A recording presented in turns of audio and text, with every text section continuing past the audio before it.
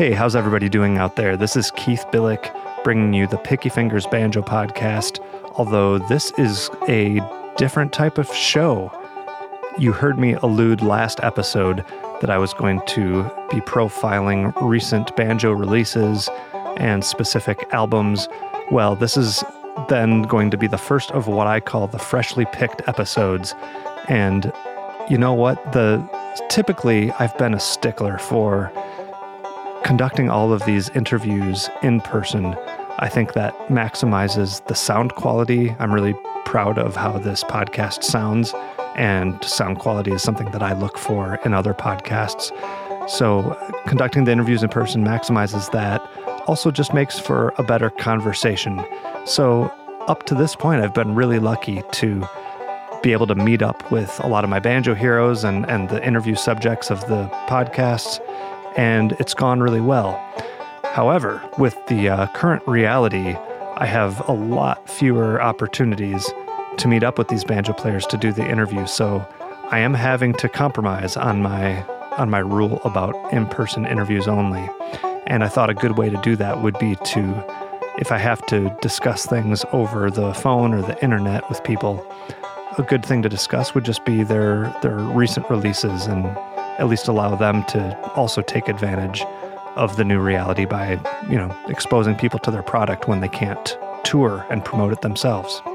I should also say that when I first came up with the idea of this freshly picked series, I had it in mind that it would just be a short episode, maybe 15 to 20 minutes to announce whatever the musical project was that we were profiling, and, just be a quick episode or maybe even a short segment within my other episodes. And so far I've conducted 2 interviews for the freshly picked series, and they've both gone about just as long as a full episode. So I'm just gonna roll with it because they've been great conversations, and I've thoroughly enjoyed it. And really the only regret that I have about these things is that I didn't look into doing it sooner, because as you know, most of my interviews take on a aspect of the player's personal history and how they learned and their influences, and that's very interesting to me still. But it's really cool to see where the interview goes when you're focusing in on specific songs and specific recordings. So I'm kind of having a bit of an epiphany about the possibilities of this new format, and also just the line of questioning that can happen when I drill into the specifics rather than just general open-ended questions about the person's past. So it's all good, but I'm happy to finally be coming around to this, and I hope you enjoy what the freshly picked series has to offer. All that being said, though, some things do remain the same, and one thing that is the same is that I am eternally grateful for all of you who have signed up to become Patreon supporters. For those of you who don't know, Patreon is a way of donating money to keep this podcast running, and that can be done for as little as $1 a month by going to patreon.com/banjopodcast, and this podcast is fully funded by those Patreon donations. Today we have one extra super special patron of the podcast to recognize. That is Duncan Brady.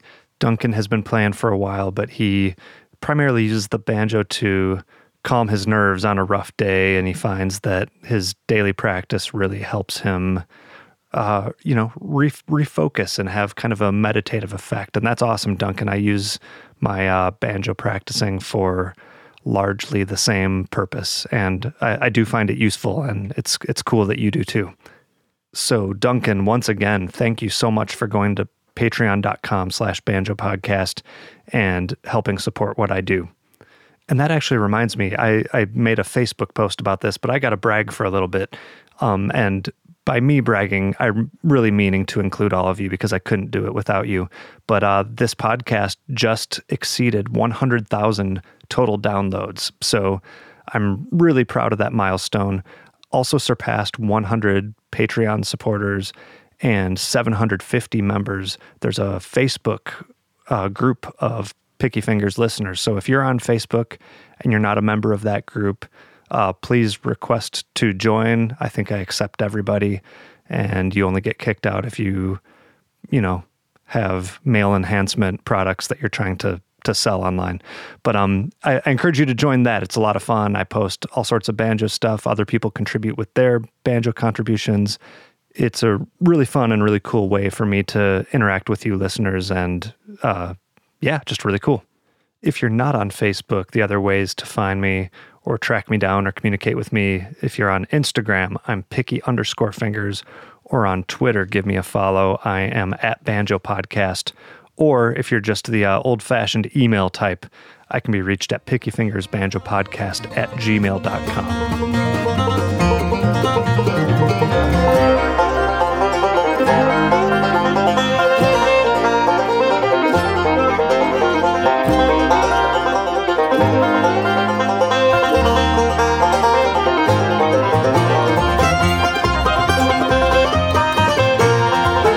The debut album to be featured for the Freshly Picked series here on the podcast is the album 13 or So by banjoist Nick Hornbuckle. I've been a fan of Nick's for quite some time, and mostly that has been the result of him playing for a long time as a member of John Reichman's band, the Jaybirds. John Reichman being, of course, the fantastic mandolin player and composer. But Nick also writes some really cool tunes, and that's entirely what is on this album. It's an all-original collection, and we're going to talk all about it, so I'm going to stop talking there. The only other notes I'll share about him is we mention it briefly, but I just want to highlight the fact that Nick is a two-finger banjo player. And while he can definitely do some convincing bluegrass, there are portions of his music where you can definitely trick yourself into thinking that it's just a real lilting, galloping style of clawhammer or something like that. And it's just a real interesting style, and it's cool to keep that in mind as you listen to his music. The other thing I'll say is that Nick outed himself as a professional coffee roaster, and you may have heard me mention it a few times on other interviews, but I'm into that as well.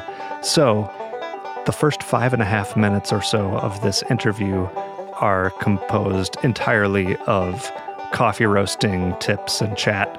So if you just want to get on to the banjo and the music content, skip ahead, like I said, about 5.5 minutes once we start the interview here, and that will get you past all the coffee talk. And how many of you just did the Saturday Night Live voice in your head, the coffee talk? I know you all did, but here is Nick Hornbuckle and I discussing his recent album, 13 or So.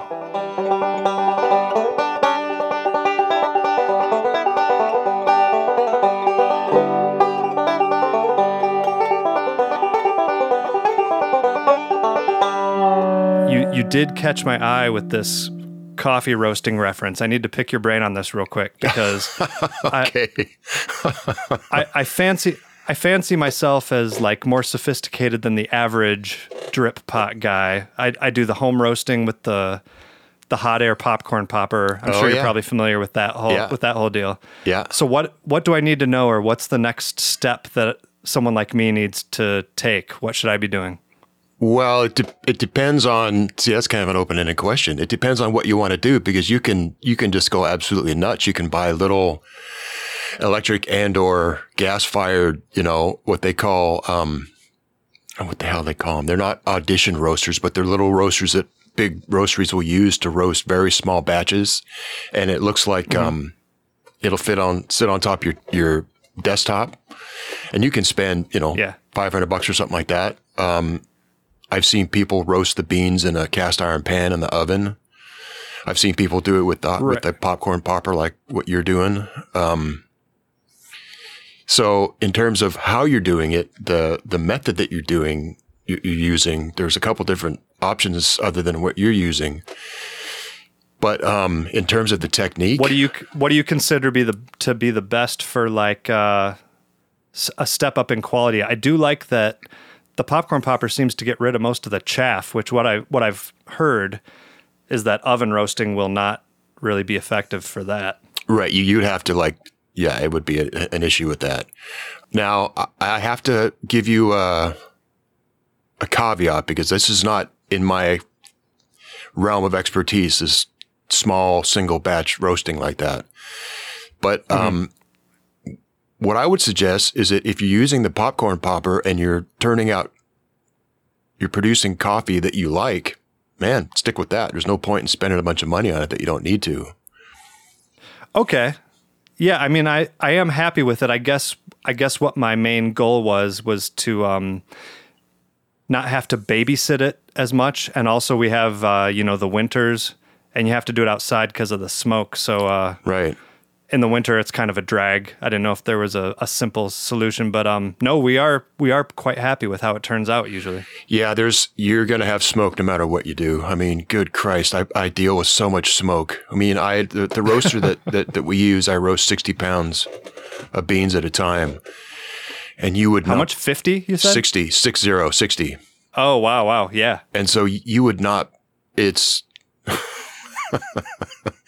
And every 3 months, at least it smells good, though, right? Well, no, it smells like smoke. I mean, it's okay. Let me rephrase that. It's not like burning plastic smoke or burning tire smoke, but it's still smoke, and it's not good for you. So I always wear a filtration unit on my face when I'm dumping the beans. But and the place that I work for, we have what's called an afterburner that actually burns the particulate in the smoke. Oh, okay. So when I don't know if you've been around larger coffee roasters, but some of them kind of go, what shall I say, the less expensive way, and they just drop their beans and then roast them and then dump them in the tray, and the smoke goes wherever it goes. And it can be a lot of smoke. And if a lot of times in different towns and cities and counties and states or whatever, they will have definite EPA rules in terms of what you can, you can't just go dumping smoke into the environment. That's not only is it not cool, but it's illegal. So anyway, sure. The folks that I work for have this big, huge afterburner that's gas powered like the roaster, and it just burns the smoke, which is a really odd concept until you think about it. Smoke is mostly little bits of particulate, which is why you don't want to breathe it in. And it just pulverizes those things. Yeah, mostly, but there's still a bit of smoke that comes out, but nowhere near the volume that you get from 60 pounds of beans, especially if it's a real dark roast. Yeah, that's crazy. Yeah, that's a lot. Yeah, but it's just I've gotten used to it. I've put sort of health and safety protocols into my work routine, and it's fine. But getting back to your earlier question, yeah, it does smell better than burning plastic, but it's still smoke. Yeah, I like it. Maybe it's just the scale. It just adds a nice, pleasant, incensed kind of effect, I guess. Oh, for sure. I mean, when it's on that scale. So you're probably roasting a pound at a time? Yeah, I mean, not even that. It's like a quarter cup is all those popcorn poppers can take. Oh, yeah. Oh, that's a big difference. Yeah, that would make a big difference in terms of how much you might enjoy its smell. Yeah. I mean, it's just and we do it outside, so it just kind of is a nice aroma in the air. So, yeah, it's fine. Well, yeah, let's get into the actual reason I wanted to talk to you. Sure. So for people who are aware of your music, and definitely this goes for me, I've been a fan of yours for a long time. They probably know you from your work with John Reichman and the Jaybirds. Are you an original member of that group? I know you've gone back a long time. Yeah, I am an original member, and this is, I think it's the fourth band that John and I have been in together. Well, you've met him. You played music with him. Yeah. He's such an amazingly great musician, and he's a really, this is dumb to say, but he's a very cool guy. He's very smart and very thoughtful. And, my thoughts on musicians is that you can typically get a pretty good insight into their actual personality just by listening to him play. And he is what his playing is. I think that's probably right. Yeah. It's very, he writes amazingly great melodies. One thing that I will say about John that I think is very cool is that guy can play just about anything. I mean, he can play circles around pretty much anybody you could think about. But when you're standing there on stage playing with him, he's a band guy. He's playing time. He's helping the band sound good instead of showing off. And, and that to me just speaks volume. It speaks volumes about his musicianship and his personality and just his overall aesthetic on the whole process of making music. I mean, I'm not meaning to gush, but he's in my top 3 of favorite musicians. Well, that's the thing. It seems like he's almost everyone's top 3, at least for mandolin players. Everyone, you're not going to find anyone who doesn't really dig what he's doing. But you're a part of that sound too. But to fast forward here, we're here to talk about your album 13 or So. And if I'm not wrong, is that your second solo album? It is, yes. It's I released an album in 2014 called 12 by 2 plus or minus 1, which it's a collection of old-time fiddle tunes, that I've arranged in the way that I play. But it's kind of funny looking back because I didn't mean for these album titles to sound like math equations. They just kind of... I was just going to say, I hope my listeners are are not transported back to algebra class. Well, I was on that first album, the 12 by 2 album, I had got the tunes together and, was ready to put it out, and I didn't know what to call it. And a lot of times when people release albums, they will name the album after a cut on the record. Mm-hmm. And I was thinking, well, what am I going to call it? It just doesn't. And then I had a dream one night, and in the dream, that was the name of the album, 12 by 2 plus or minus 1. And so I don't know if you're familiar. And that didn't mean anything to you other than just that? Well, in the dream, it didn't. But have you ever heard of a guy named Brian Eno? Sure.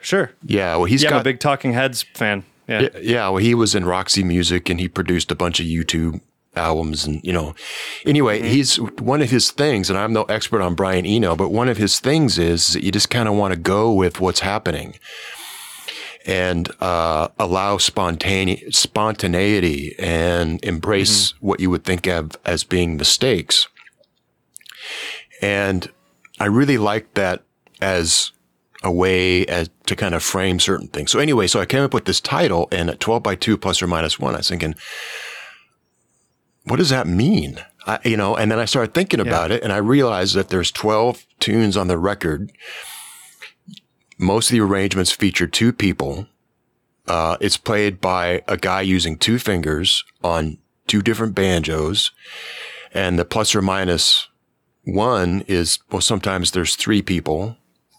And sometimes there's just me. So it all kind of ties up into a nice little subconscious bow. It was, once I realized what it meant, it's like, oh, this is perfect. Interesting. Yeah, And had the album existed, or had you recorded it before that dream happened, or was this more of a premonition? Yeah, no, the album was done. It was. I live here in Nanaimo, which is on Vancouver Island in British Columbia in Canada. And I've been working on recording various tunes without any real deadline in mind. And in January or February of that year, Steve Martin and the Steep Canyon Rangers came to play at the theater, the big theater here in town. And I know a couple of guys in the Steep Canyon Rangers. And I thought, well, I'd like to go see them because I'm who doesn't like Steve Martin? And those guys are a great band. I thought, what a great combination. And so I thought, man, I've got these tunes. I should get something together so I can at least give it to Graham. He may like it. And, he may give it to Steve, and Steve may like it. I don't know. Who knows? Steve's a banjo player. Sure. Yeah. So that sort of gave me a goal, like a time frame to get at least something together. So I got 6 tunes together, and I put it on a disc, and I took it down. My daughter and I went down and saw them, and the only guy at the record table was Nicky, so I gave him the disc and I brought along a book of tablature of some of these tunes, and that was, hey, great, okay, cool seeing you, see you later, and that was it. Yeah.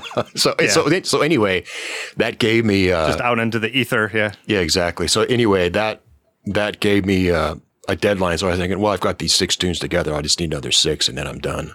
And so I did the other 6 and then I was done.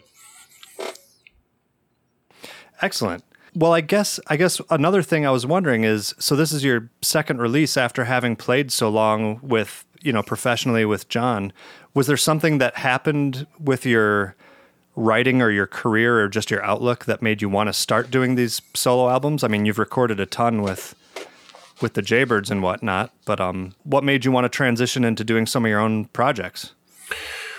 Wow, that's a really good question. I know that we aren't going to go back into the backstory very much, but just a quick little aside, go for it. Or is it, I've been playing banjo since I was about 11. And when I was about 15, I started playing electric bass. And when I went to school in Bellingham, I couldn't find anybody to play bluegrass with because I was just exceptionally lame. And I just laid down my banjo for 10 years and played bass. And I ended up playing bass in a rock and roll band in Seattle in like the late 80s, early 90s. And, we knew all those dudes in those bands and, Mother Love Bone and Pearl Jam and Alice in Chains. All the grunge. Yeah. Oh, man. And we opened up for all those bands. And it was a very interesting scene to be in because it was just like there was blood in the water and the sharks were descending. The record companies were there. Uh-huh. But anyway, how that relates is that the band I was in called Son of Man wrote and played original music, and we really valued that very highly. Okay, so fast forward a few years, pick up my banjo again, start playing bluegrass, and I realized that, at least in the kind of circles I was playing in Seattle, there just wasn't much of a premium placed on original material. And, because of my background, or my history of playing rock and roll and playing original music, I really think that that's important to do. I mean, even if it sucks, I think it's really important to put your own thing into it because, no one, as J.D. Crowe says, no one is ever going to beat Earl Scruggs at his game. It's just not going to happen. I mean, because it's his game. Yeah. And so it seems to me that the goal is to create your game. Okay. So over all these years, I've been writing banjo tunes. And so it got to a point where I had 60 or 70 just on various hard drives and computers and all that stuff. And I thought, man, if I don't do something with some of these now, nothing's going to happen with them and they're just going to disappear, which is, whatever, who cares? It's just me, a banjo player, and, it's just music, but it's kind of nice to be able to see a certain piece of music through to its final expression, if that makes sense. Yeah, just have something to show for all the time that you've put into it. Yeah, and I mean, I don't want to get too philosophical about it, but I don't mind doing that. But I think that it is really good to put, and I don't want to sound too big-headed, but I think it's really good to put works of art out into the world because it's the world seriously needs it now. Yeah, and like you said, it kind of goes back to the Eno thing. You said even if it sucks, it's worth being original, and it goes back to what he said. Just go with what you're feeling, and you hope people will like it. And if they don't, that's fine too, I guess. Yeah, that was one of my goals with this recording, the 13 or so album, is I wanted to create. Well, it's basically it's a memory for me, and if other people like it, that's great. But I did it mostly so that I would like it, because all the other recording projects I've been involved with, Jaybird stuff, and I've done a fair amount of studio work and all that. I've not been the person with the final say. Yeah. So it's really nice being the person that has the final say. And did it meet your expectations in terms of you wanting to be happy with it and you wanting to like the music that you made? Absolutely. I mean, it makes me realize that it must be interesting to have been someone like John Lennon or Paul McCartney or, David Gilmour or Sting or anybody really well-known songwriter to listen to their material. It just gets to a point where, I mean, just speaking for myself, that all you hear is the things that you don't like. So that's, I mean, I'm not saying that it's rife with problems. I think it's when I'm able to listen to it objectively, I'm very happy with it. I think it sounds great, but because I'm so intimately involved with it, I can play the album in my head without having to actually listen to it, if that makes sense. I mean, like note for note. So yeah. By the time it's done, you've heard every note on there a million times. Yes.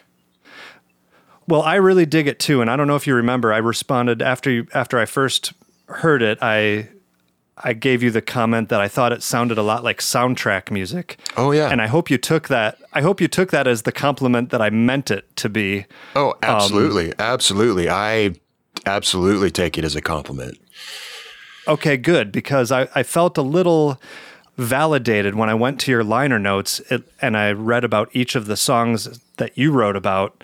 It seems like you come from a very visual place with some of these compositions too. And I guess that's kind of the same thing that I was trying to say, is that they're evocative of a vibe or a place or a feeling or for you actual memories or things that are meaningful to you. Yeah, I mean, I can't think of a higher compliment to pay a musician than to say, your music is evocative. I mean, I would so much. That's what I meant by it. Yeah. Yeah. I would so much rather have that compliment than, wow, you can really play fast. I mean, that's like, okay, well, yeah, that's great. I appreciate that. But to be able to, evoke an emotion or a mood into another person that's epic. That's what all, and I don't mean to sound presumptuous, but that's what all art goes for, right? I mean, a painting or a sculpture or a movie or a poem or a book or whatever art form that you're talking about. That's what the goal is to produce that something in another person. So no, I totally took it as a compliment. Absolutely. The Picky Fingers Banjo Podcast is brought to you by our sponsor, Deering Banjos, who want you to know that banjo teachers love good times. In a recent survey conducted by Deering, over 200 banjo teachers were asked, how likely is it that you would recommend the good time banjo to your students? An overwhelming 85% responded that they would, with the number one reason being that good times are easy to play. Even Good Time Ambassador and 2019 IBMA Banjo Player of the Year Kristen Scott Benson agrees that you will not find a better banjo than this in the price range of the Deering Good Time. With the Good Time banjos, Deering understands the importance of starting out with a banjo that will help, not hinder, your banjo learning experience, which is why they make sure that each and every Good Time banjo leaves looking great, feeling great, and sounding great. For more information and to see exclusive videos from Good Time ambassadors Kristen Scott Benson and Pete Wernick, head over to deeringbanjos.com/teacherslovegoodtimes. Something that I get frustrated with is hearing instrumental records by players who I love, but it's really difficult to make an instrumental album that stays interesting throughout. Do you know what I mean? Oh, I so know. Yes.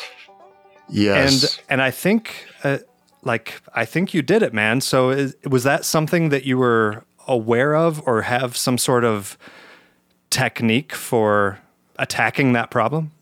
Man, I really appreciate that compliment. That means a lot to me, because that has definitely been on the top of my list in terms of how I want to present the music that I write, because I completely agree with what you're saying, in terms of, and we're getting into potentially problematic subject matter here, but I'll just go ahead and say what I say, because I really believe it and I really think it. And that is that I get the feeling sometimes that, like, for example, George Harrison is one of my absolute favorite guitar players. Uh-huh. And the reason that I like him so much is that guy was able to create incredibly memorable parts to songs, solos or riffs or something. And a lot of people typically musicians will look at something like that and go, yeah, so what? What's the big deal? It's only 3 notes. I don't get it. And the thing that they're missing, in my opinion, the thing that they're missing is that most people aren't musicians, and they don't relate to music in the way that musicians do, which is can be typically in a real mechanical and theory and mechanistic kind of way. You know, like, oh, you can play at 180 beats per minute. Wow, you can play all this stuff and blah, blah, blah, blah, blah. And most non-musicians just don't care. What they care about is, does it move them or not? And if it doesn't, doesn't matter. If it does, it can be 1 note. Right, right.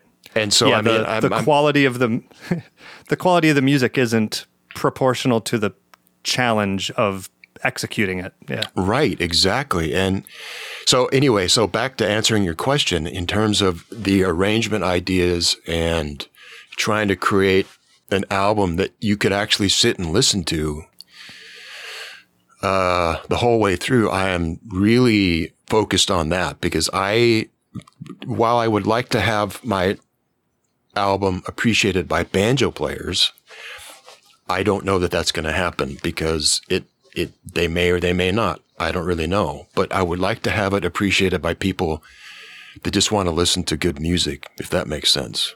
And so, yeah, of course. I feel like in order to do that, you have to present, as Lester Flatt used to say, a program of music that's interesting. That's not just the same thing. You're not just, I'm not knocking people, but not just the key of B, 140 beats a minute every song. I mean, it's like, that's so boring to listen to unless you're a banjo player and you go, oh, that's so cool. But for most non-musicians, they're just completely bored. And I'm not interested in boring people. There's enough boring stuff. There's enough boring stuff going on as it is. And, you'll tell me if I'm going on too much, but when I was a kid, and I'm a huge Beatles fan. Yeah. And one of the things I really like about their records is that they're just hugely melodic, just melodies, memorable melodies, simple melodies, and really interesting arrangement ideas that especially the further on they got in their career. And it just makes the music so much more interesting to listen to. So I'm definitely influenced by the Beatles in that sense and other ways as well. But in that sense of, let's create a piece of music that's, melodic and interesting to listen to and, not just a math equation. Yeah. And I guess maybe now would be a good time to dive into a little more of the nitty gritty of the album itself. I think something that also strikes me, other than the soundtrackiness, is that a lot of these tunes almost sound like you've heard them. Like they're completely original, but they have such an accessible sound to them. I guess I'm thinking of Wellesley Station or Cleo Bell. They're these upbeat, energetic fiddle tunes, and it sounds like any of the picking circles that any of us might have been in, but it's a totally original tune, and you captured that familiarity that those tunes possess, I guess. I don't know. Do you have anything to say about what writing those kind of tunes were like, and how you go about writing those hooky melodies?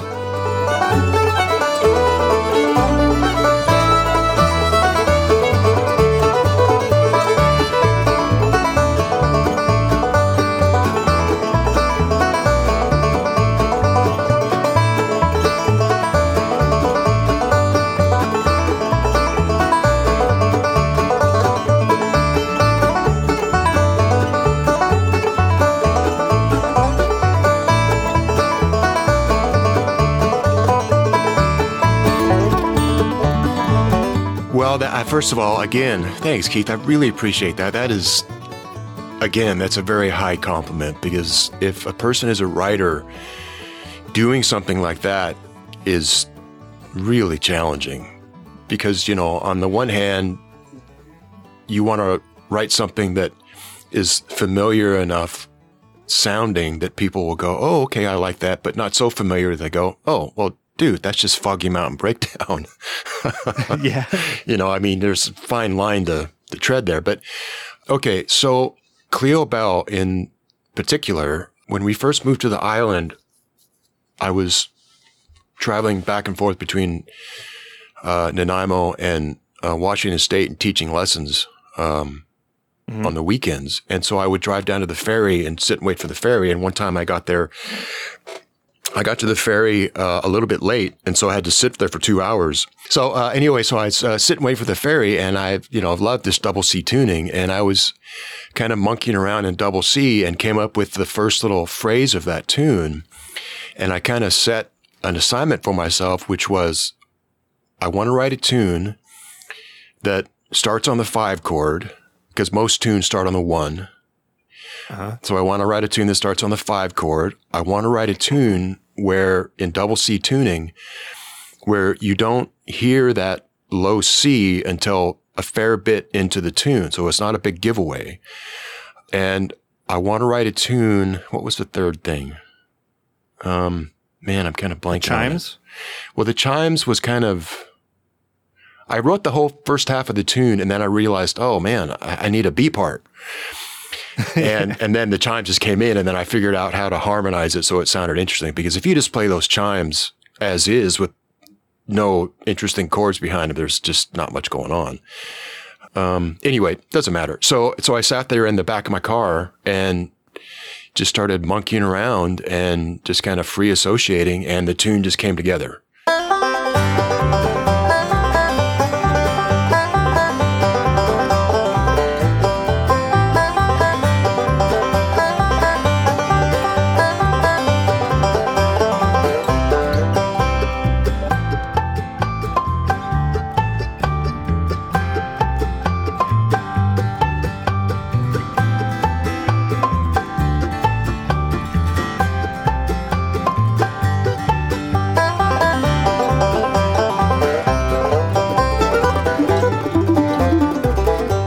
I was like, oh, well, I should record this right now so I don't forget it. And then I played it all weekend between lessons, so I didn't forget it.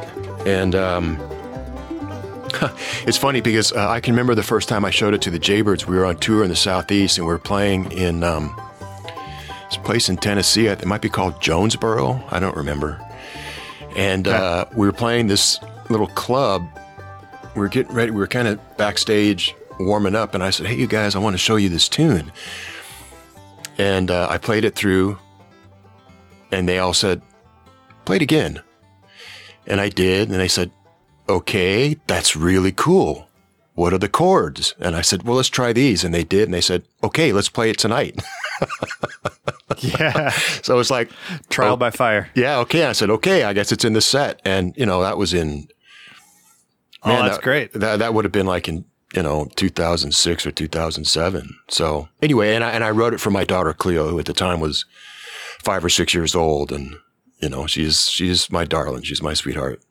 And so when we get to play that tune, I always, in my heart, at least, I always send that out to her because, Is that a common writing approach that you have? It sounded like you made rules for yourself about starting on the 5 and, all those things that you just described. Is that a common way that you compose? I use actually many different things. That's one of them. Another one is just try a different tuning, a wild tuning, and see what comes out. Another one is, I've had dreams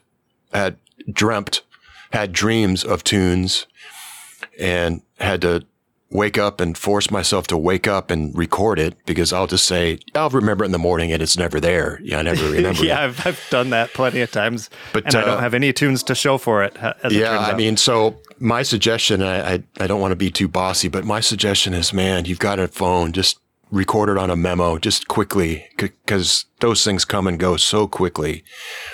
Yeah. But there's actually a tune on a Jaybirds record called The Homecoming that we were still living in Seattle. And one night I had this dream and I was playing that tune. I mean, literally verbatim that tune in the dream. And I woke up and went into my office and recorded it quickly.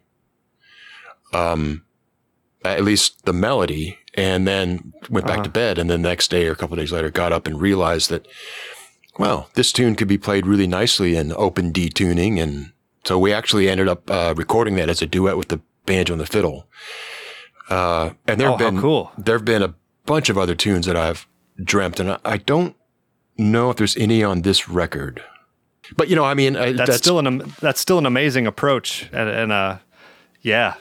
I think that it's such a fleeting thing that you really got to grab it. Absolutely, and it's one of those things that when I was learning to play, I copied guys like Earl Scruggs and J.D. Crowe, and that's why it's. That's the language that I naturally speak on the banjo. And so it's really difficult for me if you wanted to set me a nigh impossible challenge, it would be this. Hey man, write a tune in open G tuning that doesn't sound like something Earl Scruggs would play. That is really difficult because in open G tuning, I naturally gravitate towards that language. Uh-huh. And so to me, going into these different tunings sort of forces me to think about a melody instead of, a bunch of licks or roll patterns or whatever I kind of would default to in open G tuning, if that makes any sense. And just kind of letting my fingers and my ear kind of wander together to find something that makes sense instead of letting my lizard brain go to what it knows. Yeah. Your muscle memory gets kind of canceled out, I guess. Yeah. I mean, I absolutely love, just sitting with my banjo, usually without picks on, just kind of sitting and noodling and just trying to find phrases and bits of melodies. And once I find something that kind of really resonates, then I will, if I'm smart, paying attention, I will usually record it just quickly on my phone, and then I'll try to find something else. And that's, we haven't really talked about this, and it might be out of sequence, but if I could give any advice to anybody, if they want my advice to anybody who's interested in writing, that is to, when you're initially inspired to write something, my advice is to try to finish it then at that time. Just have something, an A part and a B part. If you got a C part, a verse, chorus, and a bridge or something, because it can be really hard if you've got this amazingly cool A part to go back and write a B part that fits or comes close to matching, or, because the inspiration is not there. It's a different day, a different time, you're in a different mood. You have a different blood sugar and, whatever. Everything's different. Yeah. And it may not work out well.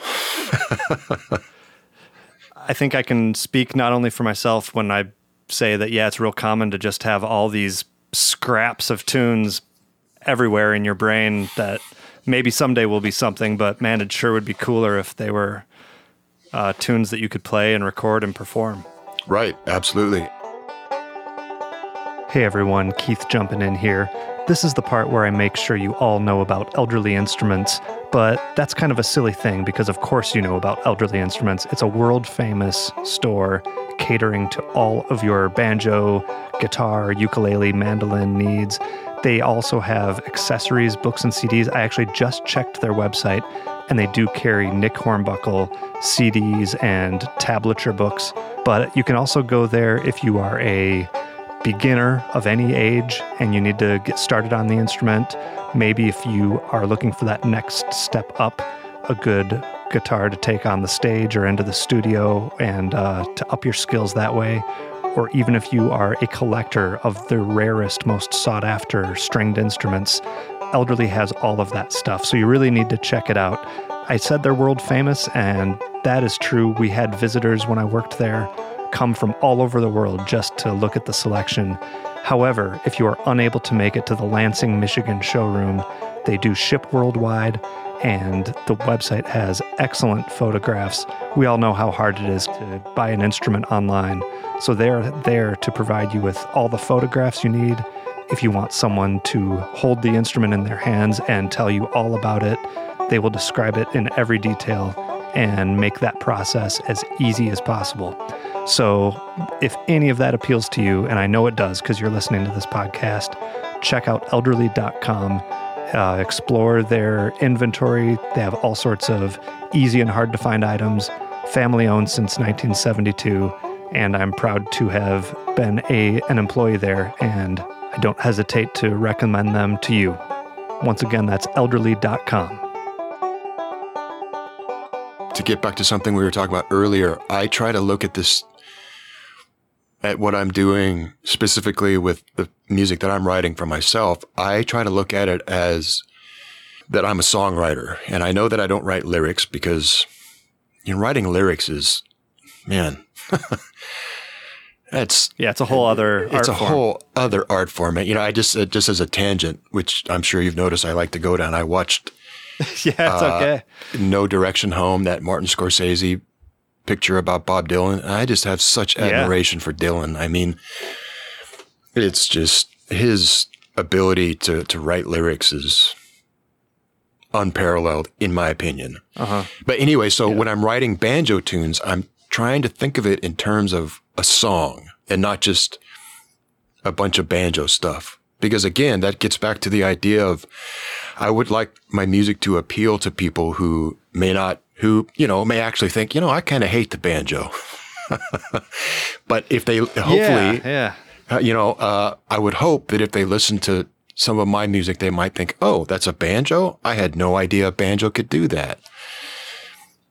Well, on that train of thought, let's talk about a couple of the weirder ones. And I guess I'm specifically talking about, but this is what helps make the thing interesting to what I was saying. Like, I guess I'm talking specifically about, do you pronounce it Suki? Souk. Souk, okay. And then also the Farewell to the Cowgirl with the Pigtails. Oh, yeah. Those get a little like further out than your like AABB fiddle tune, a little spacier, a little trippier, a little more production effects happening. I don't know. What do you have to say about how you approached those and why you wanted to write something like that? Well, okay. So I'm going to talk about this in the order that I'm thinking of it. So it may not be in a real clear, I hope it's clear. But anyway, so one of the first things that I want to talk about is that I think that it's important to, when a person releases a recording, is to, on the recording, make as wide a lane for themselves as they possibly can. So as an example of this, on this record, on the one hand, you've got a tune called Hopping Harvey, that's just an old time fiddle tune with just a banjo and mandolin. Yeah.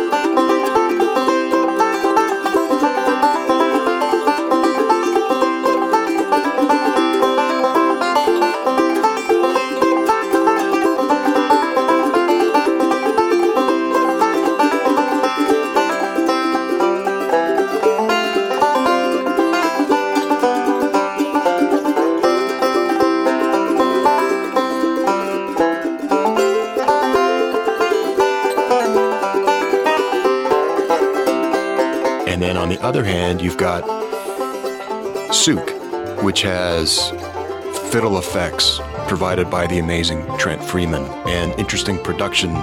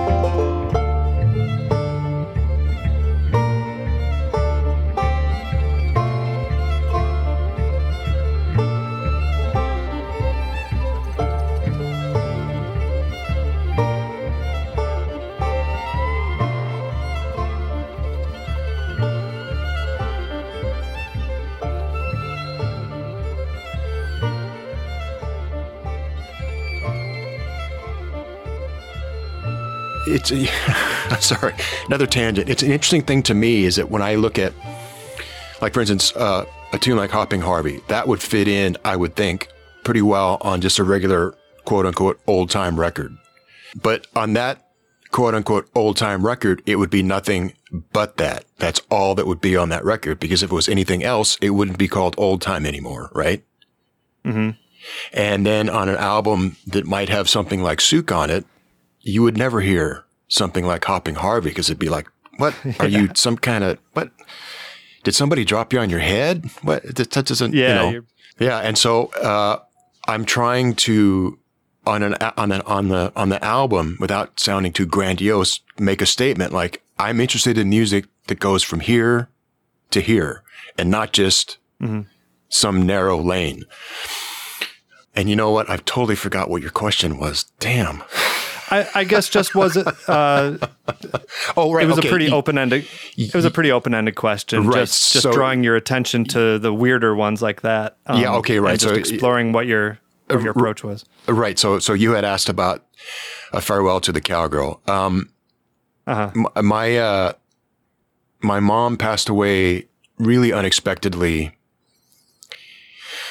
in October of 2016, and pretty devastating.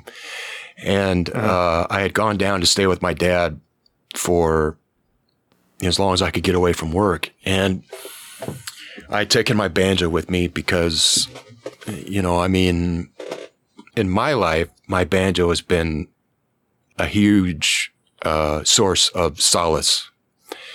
Mm-hmm. So I was down at my mom and dad's house, and I was, staying with my dad, and then I just went upstairs to just kind of, try to get away, which is impossible.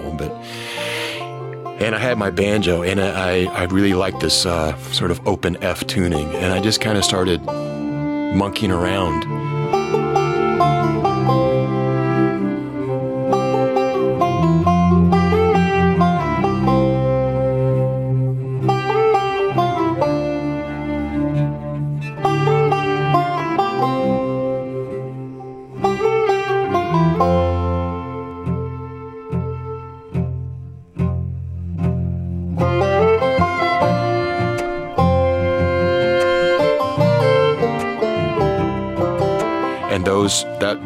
That tune, A Farewell to the Cowgirl, is actually 2 tunes. That's where you get the 13. There's actually 13 tunes on the record, but 12 tunes on the track listing.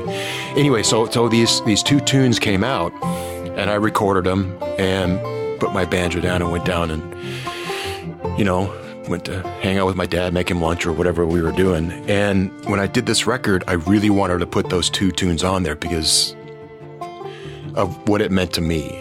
And the fellow that plays fiddle on it is a guy named Trent Freeman. Great Canadian fiddle player. He lives in Toronto, and I think he might be near Nelson now. I'm not sure. And he plays in a band called The Fretless, and the guy that plays cello in that band is a fellow named Eric Wright. And Eric and Trent have a band called Speakerface, which is super cool. Ambient, it's, I don't know what you'd call it. Very cool music. Anyway, so I immediately thought of those 2 guys. And I guess that kind of gets back to that, for my motivations for putting the record out, is it's so that it means something to me. And, I miss my mother very much and wanted to memorialize her in any way that I could. And that's one way. And the first cut on the record is called Wellesley Station, which is named after the little town in North Idaho where she was born. And, so it's, just kind of personal stuff, I suppose. Yeah. A nice tribute to send out there into the universe. Yes. However you got to do it. Yeah, absolutely. Well, very cool. So before we finish talking about here, you have a lot of collaborators on this one. You already mentioned a few of them. I don't know, just talk about some of the people who you got to interact with and just what their contributions were.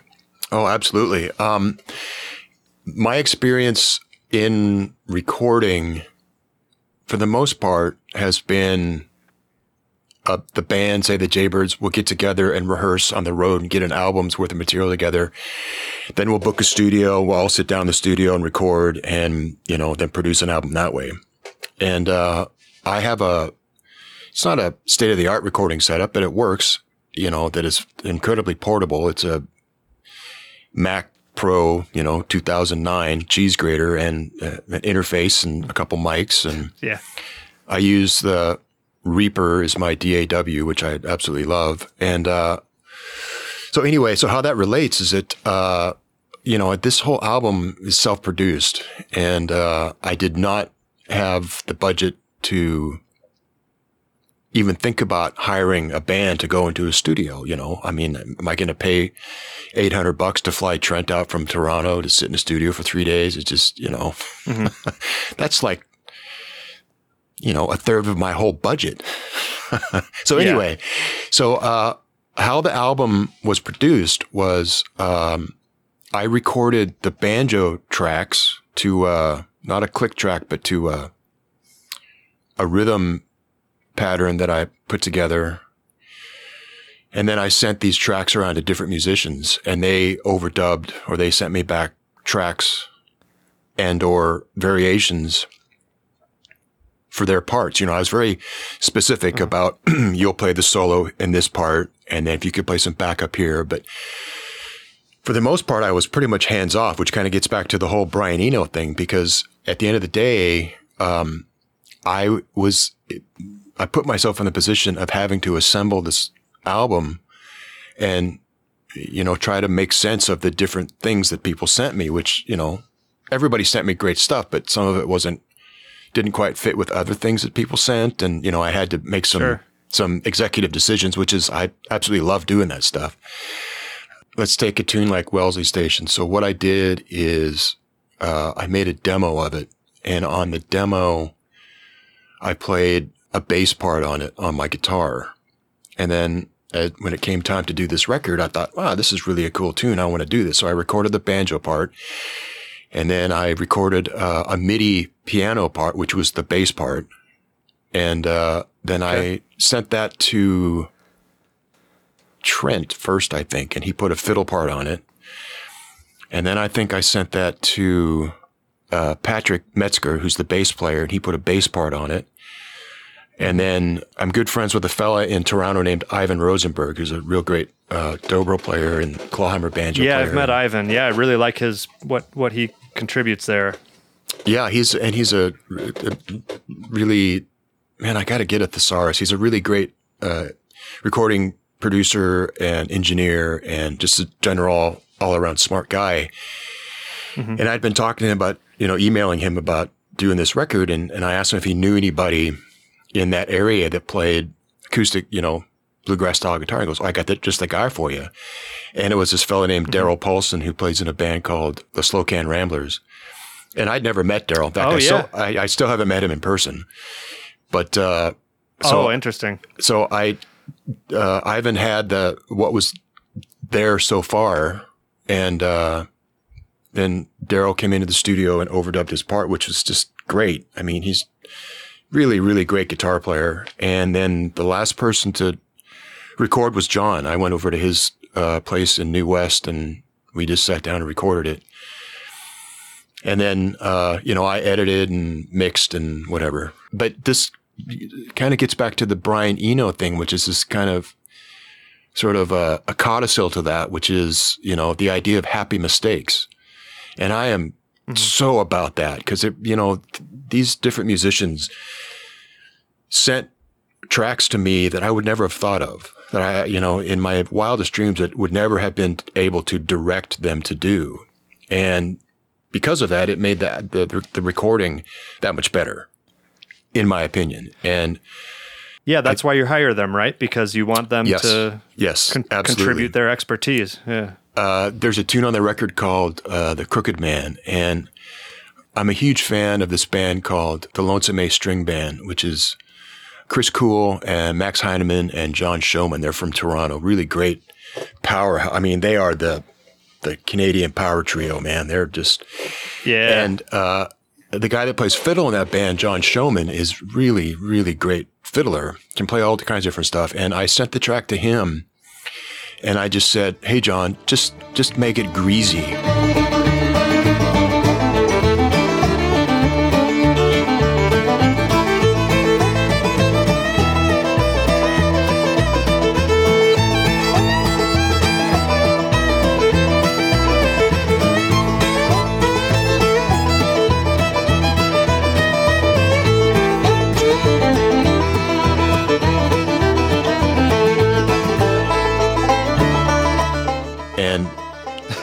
He did, man. Okay, so then moving on, let's see. So we've talked about John Reichman, who is, I just am always so honored to get to play music with him and to have him on my records. And he just sets the bar so high that it's damn near impossible to reach it, but it's a goal. Yeah. And then Andrew Collins plays mandolin on a couple cuts, and he plays in a band called the Hogtown. Oh, I'm totally forgetting what the name of their band is. They're from Toronto, and he also has his own trio called the Andrew Collins Trio. Yeah. Let's see, and then Ivan Rosenberg plays dobro on a couple cuts.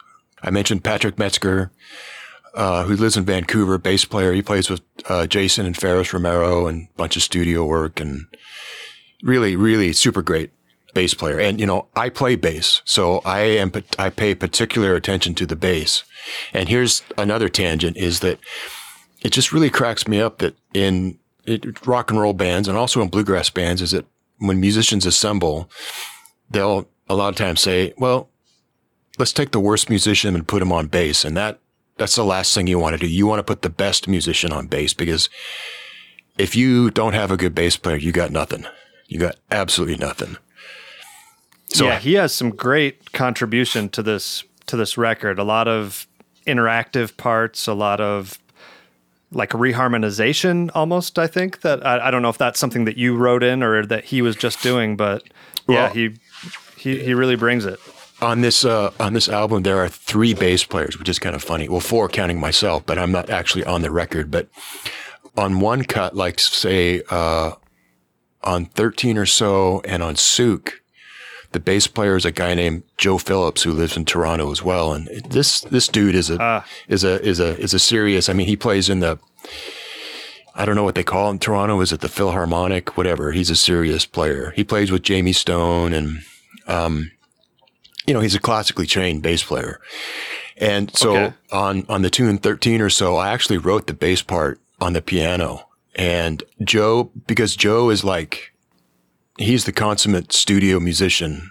I knew that if I sent him and say, here's the guide, can you play this? He would, and he just nailed it.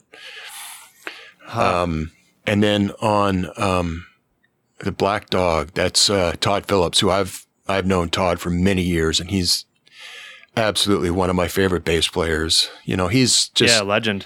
He's been on so many great recordings, and he's another guy that's just a super cool guy. Mm-hmm. And so I thought, I would have loved to have kept this as an all Canadian recording, because I'm a U.S. citizen, but I'm also a Canadian citizen now, and I love living in Canada. It's an amazing country. I'm very proud to be a Canadian. I'm very proud to be an American as well, but this is where I live, and I want to try to work with with the folks. Support it. Yeah. But, on that tune, I thought Todd would just, he would nail this. And so, he did, of course, because he's Todd. Yeah. And I think that I mentioned Eric Wright, who plays cello on the Cowgirls. Yeah, you did. I hope I'm not missing anybody. God, that would be really embarrassing. I'm looking at the list. I think you got them all. You mentioned Chris Kuhl, the fantastic clawhammer banjoist.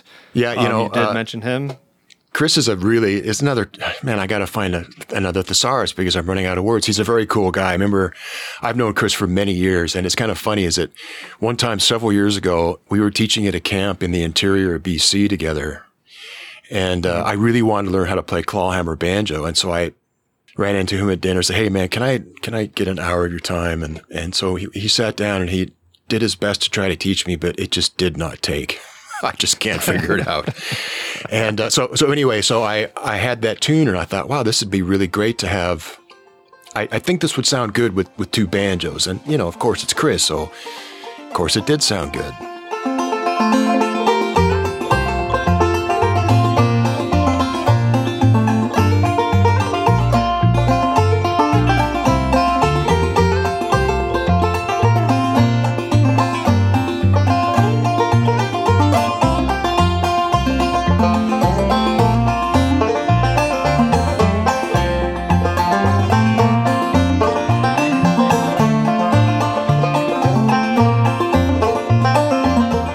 that's great. Well, however it all came together, it turned out really great, and it's a very enjoyable listen. Great work, and I'm happy to hear all these stories about it. It's yeah, you know, Keith, really cool getting a peek behind the curtain. Yeah, Keith, I really appreciate that, and I fully understand that you're going to have to edit this because we've been talking for a long time. So, you know, include what you think is Sometimes the coolest part about podcasting is that you're not on a page count, you're not on a time limit. I can do whatever I want. So yeah, I'll cut it out as necessary, but you know, you've had some great insights into this, so I'm going to keep as much of that as I can. Well, you know, one other thing that I would like to add, and you can keep this or chop it as you see fit, but and I'm just speaking to my experience, but I found that, you know, when I started to learn how to play, I was, and still remain, a huge Earl Scruggs fan. And I can remember, you know, I told you that I put my banjo down for 10 years and then picked it up again. I remember I'd getting my playing back together and, you know, playing along with Foggy Mountain Banjo for 8 hours a day. I mean, literally. And I would play in bands. I remember one time in particular playing at this festival in Washington State. And we got off stage and someone came up to me and said, "Man, you sound just like Earl Scruggs." And it was okay. like, it was just such a huge compliment because he is one of my biggest heroes. But after I got to thinking about it, I realized that's really something because that person, this was in like 95. That's really something that I need to examine because that person at that point in time could have driven to Seattle, gone to SeaTac Airport, bought a ticket to Nashville, driven out to the suburb that Earl Scruggs lived in, gone up to his door, knocked on the door, and actually heard Earl Scruggs play the banjo. Mm-hmm. And so for me to be thinking that sounding like a copy of Earl Scruggs was a good thing, probably not the best approach. You know what I'm saying? Yeah. And so you take the compliment, but it's not, it doesn't mean that that's your goal. Right. And so, but it really, really brought into focus the need to, or my need to start doing what I thought sounded right. Kind of like what Earl does. He does what he thinks sounds right. And I'm not trying to compare myself to him at all, but just the idea behind it, which is don't play your music from your heart through someone else's filter. I think that's it's more about the approach and the philosophy than the actual execution and the notes. Yeah. And it's also about playing something that is you instead of doing your best to try to sound like somebody else. Because I don't think Earl Scruggs ever did that. He might have when he was listening to Snuffy Jenkins years ago. But I'm sure after a while he just said, well, this is what sounds right to me. And, you know, that's why when you listen to Earl play, even when he makes mistakes, it sounds right. I mean, like there's that classic example of the Carnegie, the Carnegie Hall where they're playing, I don't know, what is it? Down the Road or something. And he goes up to play that up the neck backup lick and he's off a fret. I mean, it's clearly a mistake. Now every day and Sunday too, I go to see my pearly blue. For he heard rooster crow, see me headed down the road.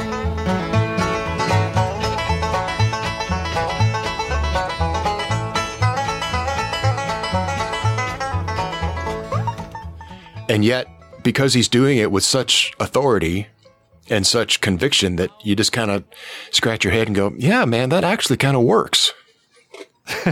You know, I mean, when he just messed up. He just messed up. But it's, anyway, sorry, I kind of going all tangent on you. He messed up with attitude is the point. Yeah. Totally just like this is the way it goes. And it's not coming from a place of arrogance or the desire to dominate or, you know, any sort of negative thing. It's just, this is what's right, you know? And I think that it's a really good attitude to kind of cop when you're playing, you know, bluegrass music is that it's, again, it's not this thing of, well, I'm going to play louder and faster than you. It's like, that's not it at all. This is how it sounds. This is how it goes and just own it and play it. Anyway. Good stuff, Nick. Lots of tangents. Wise words to live by. No, I'm trying to soak it all in. Hopefully I can take advantage of some of your advice myself.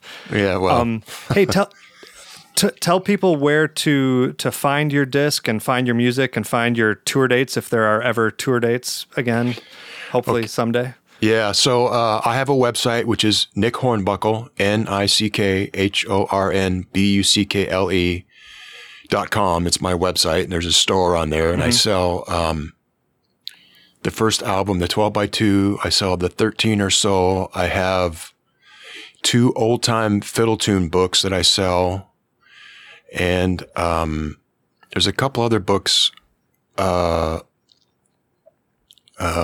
tab book for the 12x2 and a tab book for the 13 or so. And I think that both of those are download only. I can't remember. I just now put a single up on my site, which is kind of exciting. It's a recording I did of that Crowded House tune, Don't Dream It's Over. Have you had a chance to listen to that? You know what? I did. And I only after I listened to it did I realize that I had seen the video, floating around online. So I had already heard it and I didn't even realize it. Right. No, it's a very cool sound. Well, that's kind of my era. I guess maybe I'm a little bit older than that, but not by much. But the idea of trying to play something on the banjo that people go, wow, I didn't know you could do that. I thought banjo was all fast in the key of B, with, kind of sketchy lyrics. You can do anything twangy, on the banjo. Yeah. And it's sort of, with the response I've gotten from that, it's encouraged me to go more in that direction. I'm working on other tunes that, that have nothing to do with bluegrass, that just kind of sound good on the banjo, I think. And then through my website, nickhornbuckle.com, there's the jaybirds.com. I have a YouTube channel that's under my name. I have another YouTube channel under my name. It's called Nick Hornbuckle, Not Banjo, that actually has a clip of the rock and roll band I was in 1990 playing in Seattle.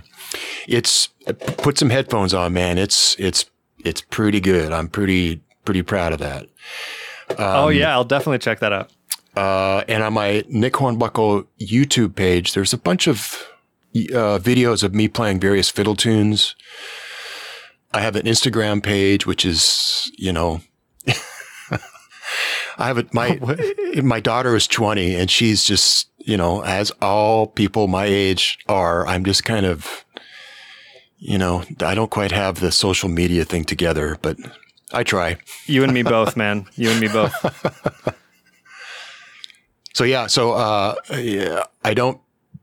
I haven't posted, other than the Crowded House tune, I haven't posted anything on YouTube in a while. I think that mostly it's because I've been, this whole, what's been happening in the world's just been really heavy and dark and kind of, it's not very inspiring, and that's pretty lame. But so I'm kind of slowly getting back into it. I've been playing all along, but it feels like there's just so little that I can do. It's very discouraging. And so what I'm trying to do is to put stuff out into the world that's, uplifting or positive.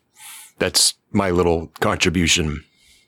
Yeah. Just a break from, our weird reality. Oh man. Like I say, I'm a U.S. citizen. I was born in Yakima. I lived in Washington State my whole life. And I just look at what's happening and it's absolutely heartbreaking. I don't know what to do. Yeah. It's very hard. Yeah, I'm with you. And then it feels selfish if you try to enjoy playing for a bit. You feel like there's so much you need to be worried about, or so much better, try to be productive with your time. And it's hard to let yourself be inspired, but I think we just have to somehow. Yeah. I remember being in high school and reading, it's one of the books we had to read was Voltaire's Candide, and just kind of tend your garden, man. And I realized that that's just such a cop out. But the kind of, at least as far as I can see, the kind of reality is that that's a pretty big statement. Tend your garden. That means, just really, in high detail, pay attention to how you interact with the world. And that's where I think that it kind of starts. And if I can put something out there that gives people, like you say, relief or just a little bit of happiness or joy or whatever it is, I'll do it, because that's what I can do. I'm not the president. I'm not the prime minister of Canada. I don't own Amazon. I don't own Google. I'm just a dude. Well, if the banjo doesn't work, maybe the coffee will, right? The coffee's been very interesting, because it's very interesting being in a line of work where it's basically legalized drug addiction, if you understand what I'm saying. Yeah, of course. But hook 'em young and keep them coming back, right? Yes, absolutely. And I have definitely fallen prey to the number one rule, which is you don't sample your own stuff, which, man, sorry. Oh, no. Been there, done it. Yeah. I love it. We'll let you slide. It's good coffee. What's your favorite origin?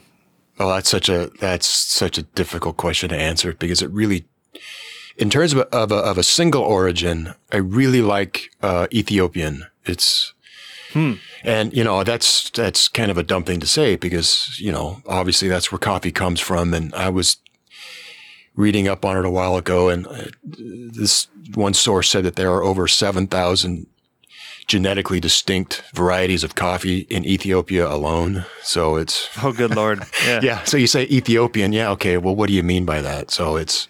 Right. But the business that I work for, if I can just say, it's called Creekmore's Coffee. And they have several different varietals that we roast and several sort of proprietary blends. And if I'm not doing a single source varietal, I'm going to say that I really like their espresso blend, which is, it's just, I don't drink alcohol anymore, but I used to love to drink Guinness. And this espresso has some parallel to a good pulled Guinness. Huh. Interesting. It's so good. It's the best. But again, I'll have to check that out. If you want to, I can probably send you a bag, but they don't ship to the States, and it's mostly on Vancouver Island. But I mean, I'm happy to send you a bag. Just send me your address and I'll just ship you a bag. That's an offer I don't expect to refuse. So yeah, you'll hear from me about that. Cool, man. Well, I hope that this sort of ticked all your boxes, and it sure did, man. I was sitting down thinking we were going to be done in about a half an hour, but I'm only too happy to hear as much as you have to say about all this stuff. I really enjoy the music. I think you have really good insights. So no, it's great. I enjoyed it. Great. Cool. Well, thanks, Keith. I appreciate it. And I'm just going to stop my recording, and that doesn't mean that we have to stop talking. Congratulations, you made it all the way through an episode that I thought was going to be 20 or 30 minutes. But I hope you agree that once you can get someone like Nick Hornbuckle talking about his creative process and giving you some insight into those original tunes that he writes, I'm not going to stop him from doing that, and I'm going to record it, and I'm going to let you hear it too. So thanks again to Duncan Brady for being today's Patreon supporter. If you haven't checked out the Patreon page yet, that's patreon.com/banjopodcast. And I'm so grateful for all of you who have checked it out, and that's really what keeps this podcast going. You can also get a hold of me at pickyfingersbanjopodcast@gmail.com. I'd be really curious if any of you have opinions on this new freshly picked series. It's kind of a new thing that I'm rolling with, and I think so far so good, but I'd love to hear your opinions too. So the next episode will probably return to more of a standard interview format, but there's going to be plenty more of these coming up. Stay tuned, and I'll see you then.